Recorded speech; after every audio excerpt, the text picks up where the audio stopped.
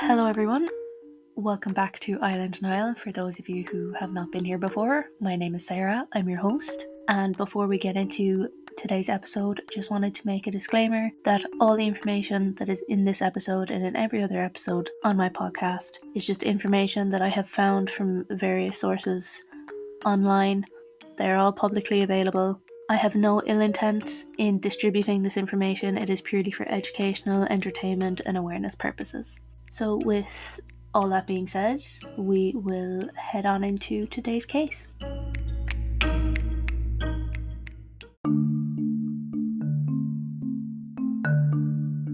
On June 16th, 2009, a man's body was discovered in County Sligo. The identity of this man was unknown. He had no ID, had cut off all the tags from his clothes, used a fake name, the name Peter Burgmann, and used a fake address when checking into his hotel in Sligo town. And thus began an investigation to discover who this man was, where he was from, and if he had any family or friends who were missing him. Today's episode is my very first listener write-in. If anyone has any case suggestions, if you're listening on Spotify, there is a Q&A box where you can send them in. If you're listening on any of the other platforms that this podcast is available, then check out my social media platforms where you can send me a DM. I am on Instagram and TikTok at Island Nile Podcast. And with all that being said, let's get into today's case. On June 12th, 2009, an unidentified grey-haired man wearing a black leather jacket boarded the 4 p.m. bus at the Derry terminal which would take him to Sligo town. This man was described to have an accent, and it's theorised he was from either Austria or Germany. After getting off the bus, the man got into a taxi and asked the driver to bring him to a cheap place to stay. Firstly, he was brought to Crushkeen Lawn Guest House on Connolly Street, but it was full. I sincerely apologise if I butchered how to pronounce that, but I was not very good at Irish, and I still am not, so anyways. Then they went to Sligo City Hotel on Quay Street, where he entered the hotel at 6:52 p.m. with no reservation or pre-booking made. With him he had a black laptop-type bag over his shoulder, a black hold-all, and a purple plastic carrier bag. It's kind of like one of those plastic shopping bags, but like the stronger ones, not like the little flimsy ones that you get at the butcher's. He inquired about a room, which he received, for the next 4 days. When checking in, he used the name Peter Burgmann and with an address in the city of Wien, I don't know how to pronounce it, in Austria. It was noted by the guards during the investigation that he spelled Burgmann with 2 N's. A few countries spell it with 2 N's and some only use the one, and the use of 2 N's indicates an Austrian national, which of course he used an Austrian address, so it's safe to assume he was from Austria. Workers at the hotel said that he became a familiar face around the hotel. Peter would come down for his breakfast every morning and would return to his room at about 8:30 a.m. They said he was a quiet man who didn't tend to mingle with other people. He just kept very much to himself. And it was very difficult to keep track of him because he was constantly just in and out of the hotel. They had actually noticed that every day he would leave the hotel with his purple plastic carrier bag, and when he returned, he would no longer be carrying the bag. The guards would later state that he was using this purple bag to dispose of his personal belongings around Sligo town. On the morning of Saturday, the 13th of June 2009, Peter went to the post office in Sligo town where he purchased 10 82-cent stamps and airmail stickers. Now, back in 2009, it cost 55 cents to post a letter within Ireland and then 82 cents to post one outside of Ireland. It was never established when or where the letters that he sent using these stamps and stickers went to or whom they were sent to. However, he definitely had some correspondence with someone somewhere in the world. John O'Reilly, the detective inspector attached to the Sligo Leitrim division who oversaw this case, was one of the guards who received a USB stick from the post office, returned to the station to look at the CCTV footage to see if they could figure out what Peter had posted, where he posted it to. However, It was discovered that there had actually been some technical issues. The footage had not been downloaded to the USB stick, and when the guards returned to the post office to ask them to try again with downloading the footage, it was completely gone off their system. On this day, the 13th of June, one of the housekeepers had attempted to enter Peter's room to clean it, but couldn't get in. So this housekeeper then went and retrieved someone senior to her who knocked on the door, received no response, and then entered his room using her master key. Upon entering the room, she saw Peter, who appeared startled by her presence. She said, quote, "It wasn't nearly as if I had caught him doing something, or that I caught him off guard. It was relief that it was me." End quote. So in other words, he was taken by surprise that someone had entered the room, but he was relieved to see that it was her, like a staff member who had come into the room. So I don't know what was going on with him. It gets you kind of thinking, like, who was he expecting? And of course you're going to be startled if some random person enters your room. But why did he seem so relieved? Who did he think was breaking into his room that he was so relieved when he saw a staff member there instead? I don't know. It's the short answer. I have no idea. But it just gets you thinking, considering the way that this case goes.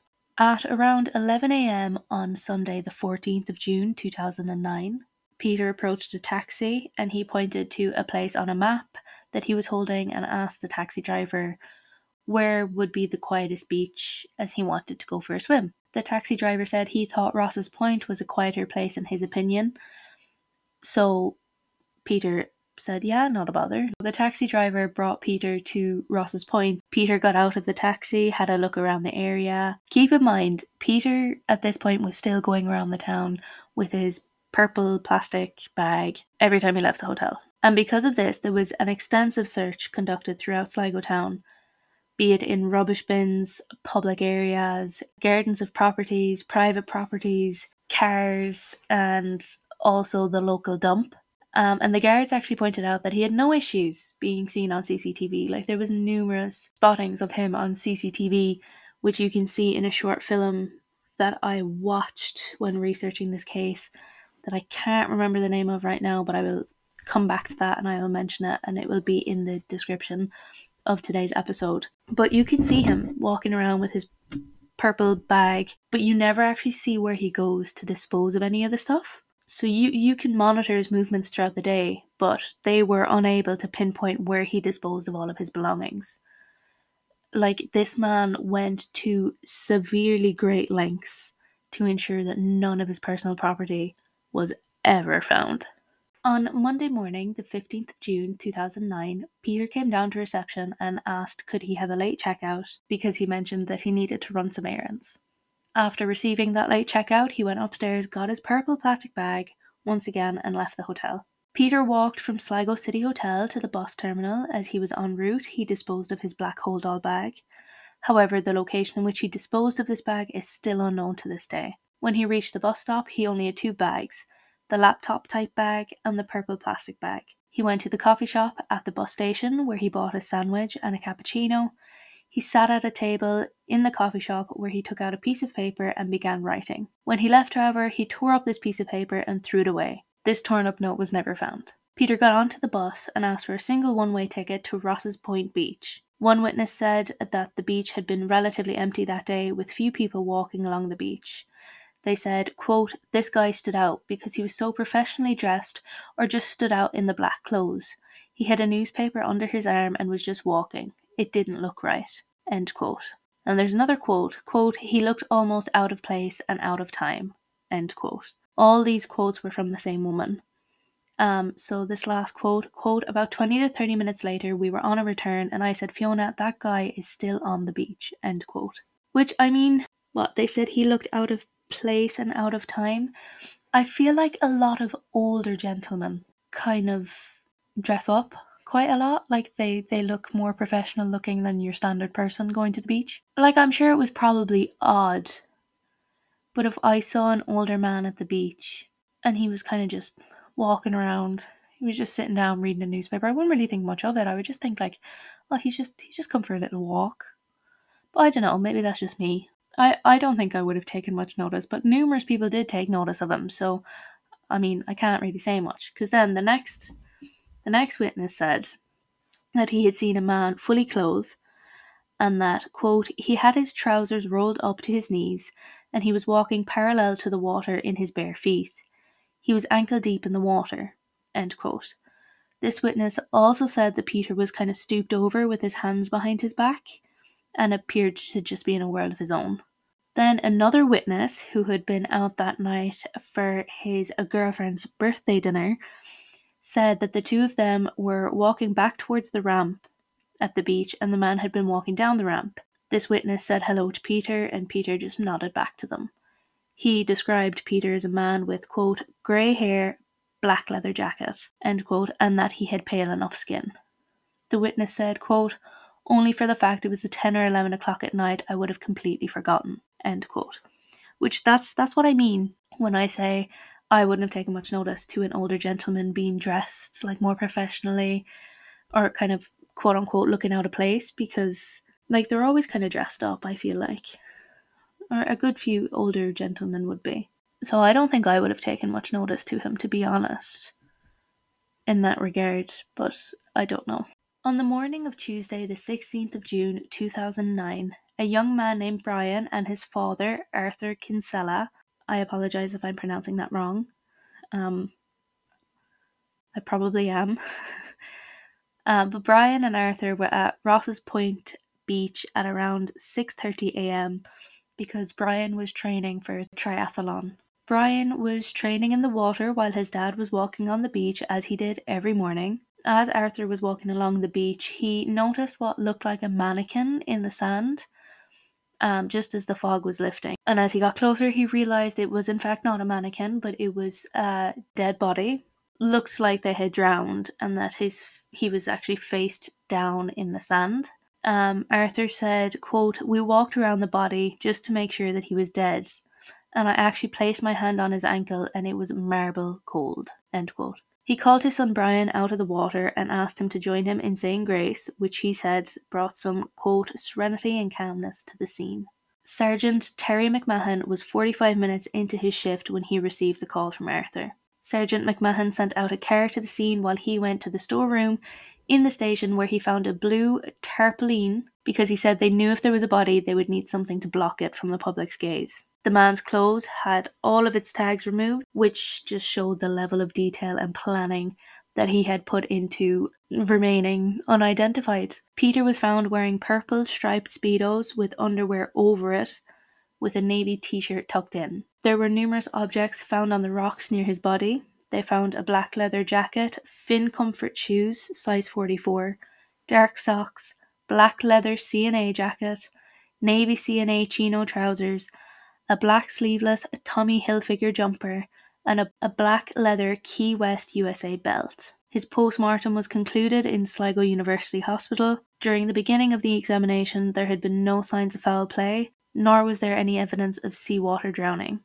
Upon further examination, they found that Peter had extensive cancer of his prostate and tumours in his bones. There was also evidence of previous heart attack, so it's very clear that Peter was a man with extensive health problems. The toxicology report showed no signs of even as much as a common painkiller, such as paracetamol or aspirin, which is actually very unusual for someone with such diseases as cancer, because that can be very painful. His DNA and fingerprints were circulated to all police forces, but he didn't come up in any jurisdiction. The Austrian police searched the address he gave the hotel, but determined that such an address didn't exist.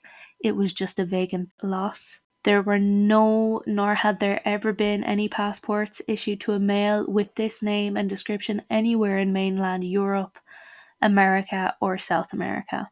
Following the release of a short documentary on the case back in 2013, the case went viral, in particular in Colombia and France, while also widely spreading on YouTube. And this is the documentary that I said that I watched on YouTube earlier, and I would put in the description down below. No one ever came forward to claim Peter's body, so the HSE purchased a grave for him. He was buried in an unmarked grave in Sligo Cemetery, on the 18th of September 2009. 6 people attended his funeral. Now, as you can imagine, there is a good few theories about who Peter was, why he came to Sligo, why he didn't want anyone finding him. And I have a list of some of them here that we will go through, some of which are definitely questionable, but let me know what you think. But the first one is that he was either an intelligence officer or a gangster on the run, which I don't believe at all. The second one is some people actually thought that he was an extraterrestrial being that was lost on Earth. So people thought he was an alien who got stranded on Earth. But like, why would he be disposing of his belongings like that if he was just an alien lost on Earth? I'm sure I'm not going to shoot down people who believe in that. My granddad believed in aliens. So I'm not going to, stomp on people's dreams of there being extraterrestrial life out there, but I don't think Peter was one of those. The third one is that he was a Nazi criminal who wanted to hide his identity because the children of Nazi criminals lived in anonymity, wishing to hide from the stuff that their parents did. Which, I mean, I don't want to get controversial with talking about this, but I feel like I don't want to get political, is what I mean. I don't want to get political in this thing, in this episode, but I mean, I can see where children of Nazi criminals are coming from, not wanting to be associated with the Nazis. But I also know that there is some people who very much so support what their parents did and still have the same ideologies as them. So that's hit or miss. The fourth theory that I have listed here is that some people think that this was all just a hoax. That I would hope they would not waste this much resources on a hoax. If it was a hoax, what's the reason for it? Like, what's the reason behind this hoax? That would what would the government gain out of this? Just a random man dying alone on a beach? Like, I don't see how this would be a hoax at all. It also put the government out of money because the HSE is the one who bought this man's grave because of this whole situation. But I don't know. Anyways, the very last theory I have, which is the theory that I believe, is that this mystery man was just very, very sick and just wanted to leave this earth on his own terms. He just wanted to pass away peacefully on his own. Now, the only weird thing about this is obviously that he went to such great lengths to hide who he was and where he was from. Like, so no one could ever identify him. No one could ever be like, okay, this is my dad, this is my granddad, this is my uncle, this is my cousin. Like, we're gonna go and lay him to rest now. No one ever claimed him. If he does have family or friends out there, they don't know where he is, they don't know what happened. Although I'm sure they probably do, considering it was very popular and there's, like, a documentary about it. I don't know. But, like, I don't think there's any sinister beneath the surface of this. I think this was just a sick man. I agree with this theory so much. I think it was just a sick man who wanted to pass away peacefully on his own. And who knows, maybe he doesn't have any family. Maybe he had no wife, no kids. Maybe he was just the last person of his family to go and he just wanted to go peacefully on his own, not bothering anyone. Now, the only thing is, like, obviously there'd be neighbours and stuff that would... I'm sure he had some amount of friends. Like, someone out there knows something. Someone recognises this man. But maybe he just said, look, I'm going away. If I end up dead, don't give him any information. Just let me be. I don't know why he would do that. But he did not want to be identified. He just wanted to pass away. I don't think he didn't drown, so I actually don't know. I actually don't have anywhere here about how he died. But he didn't drown anyways. He definitely didn't drown. He either died of cancer, but I actually don't have a cause of death here. I'm gonna search that. Okay, yeah. No one knows. No one knows how he died. Yeah, maybe he just passed away from his cancer, but I don't know how it would have been the exact day that he checked out of the hotel. Like, I don't know how he knew he was gonna die that day. but they didn't find anything in his toxicology report. He didn't drown, so I don't know. It's a mystery. It's a mystery who this man is. It's a mystery how he died. It was a very interesting case to research, and it's so sad to think about that this man, no one came forward to claim him. No one. Like, it's heart-wrenching. But at the end of the day, it's what he wanted, because otherwise he wouldn't have gone to such great lengths to hide who he was and where he was from. Warming up the mic once again. Let's go. That is everything in today's case. Just like I said in the intro, I want to make a disclaimer once again that all the information I found is information freely publicly available. There was some contradicting statements in regards to how Peter's body was found, whether he was naked, whether he had clothes on, where his stuff was found. The few objects that I listed that I said were near the rocks. I went with what I saw most often and what was in the documentary that I mentioned. And very quickly I'm going to search up what that documentary was. It is called The Last Days of Peter Burgmann. It's a 2013 short film. You can find that on YouTube and watch it yourself if you want. It shows CCTV footage of Peter in and out of the hotel, and I think a couple of times throughout Sligo town. And it has interviews with the witnesses that I quoted earlier. So if you want to have another look and deep dive into it, check out that video. I will link it in the description for today's episode. So that's mainly what I went with what I heard in the documentary and what was most prevalent in most sources. But there was contradictions. So if I am wrong on any of those, and you know I'm wrong, let me know and I will correct myself next time. But for now, that is everything on Peter Burgmann.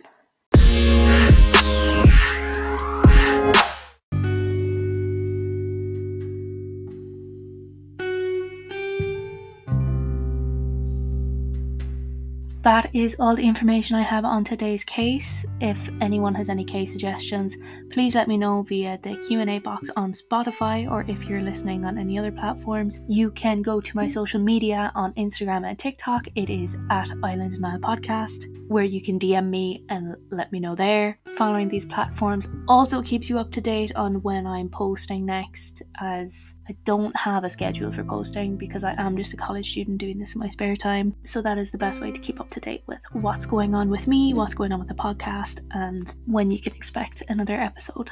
I hope you guys enjoyed today's episode, and I will see you next time. Bye everyone.